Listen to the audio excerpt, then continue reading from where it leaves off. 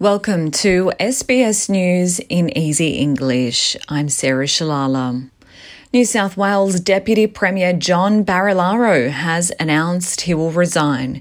Mr Barilaro says he will call a party room meeting on Wednesday to formally resign as the state Nationals leader and call for a ballot for a new leader. 10.5 years is a long time in politics.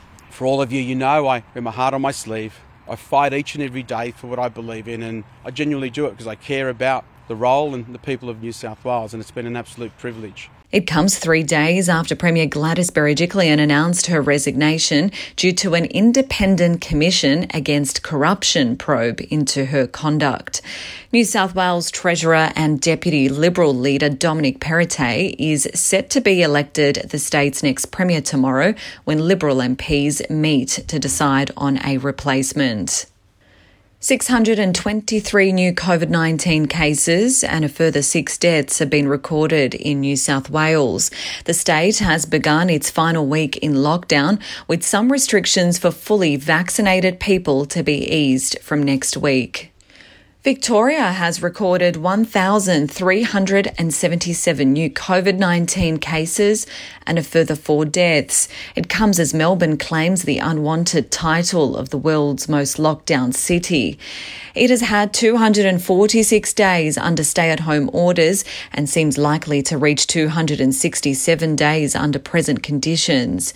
Premier Daniel Andrews says residents will make it through the pandemic, saying he's proud of the city's sacrifices.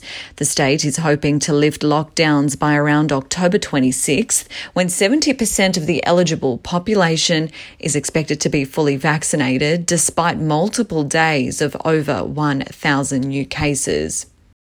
Research by the Australian Council of Social Services and the University of New South Wales has found the most economic damage of the COVID-19 pandemic has been felt in lower income areas. The report shows the number of people on income support payments in September 2021 was 27% higher across the country than pre-pandemic levels. Chief Executive Cassandra Goldie says the end of the JobKeeper wage subsidy scheme earlier this year affected many communities, particularly for areas that were disadvantaged pre-pandemic. She's calling on the government to extend COVID disaster payments and raise other income support payments such as JobSeeker and Youth Allowance. Russia is repeatedly breaking daily records of deaths from COVID-19. The National Coronavirus Task Force said 890 deaths were recorded yesterday. The nation has Europe's highest death toll from the pandemic. Health workers are particularly concerned about the increasing number of infected young people. The head of an intensive care unit in the southwestern region of Stavropol, Sergei Babikov, says young people aren't taking it seriously. Young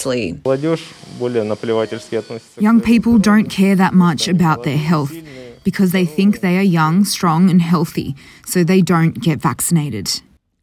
One of the largest oil spills in recent Southern California history will take months to contain as officials try to prevent further spread into protected wetlands. The flow of oil from the breached pipeline has been stopped, but over 570,000 litres have already spilled into the sea off Orange County. The pipeline and nearby oil platforms are operated by Amplify Energy, with CEO Martin Wilshire saying they have all been shut down. We will continue to work with Unified Command to ensure that this recovery effort is concluded as quickly as possible.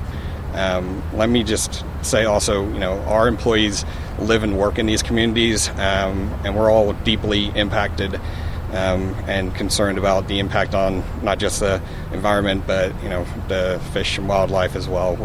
To sport now, FIFA has given its first clear statement encouraging footballers to get vaccinated against COVID-19.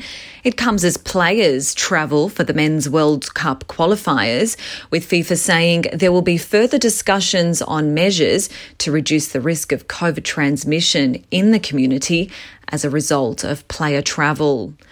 I'm Sarah Shalala. This is SBS News in Easy English.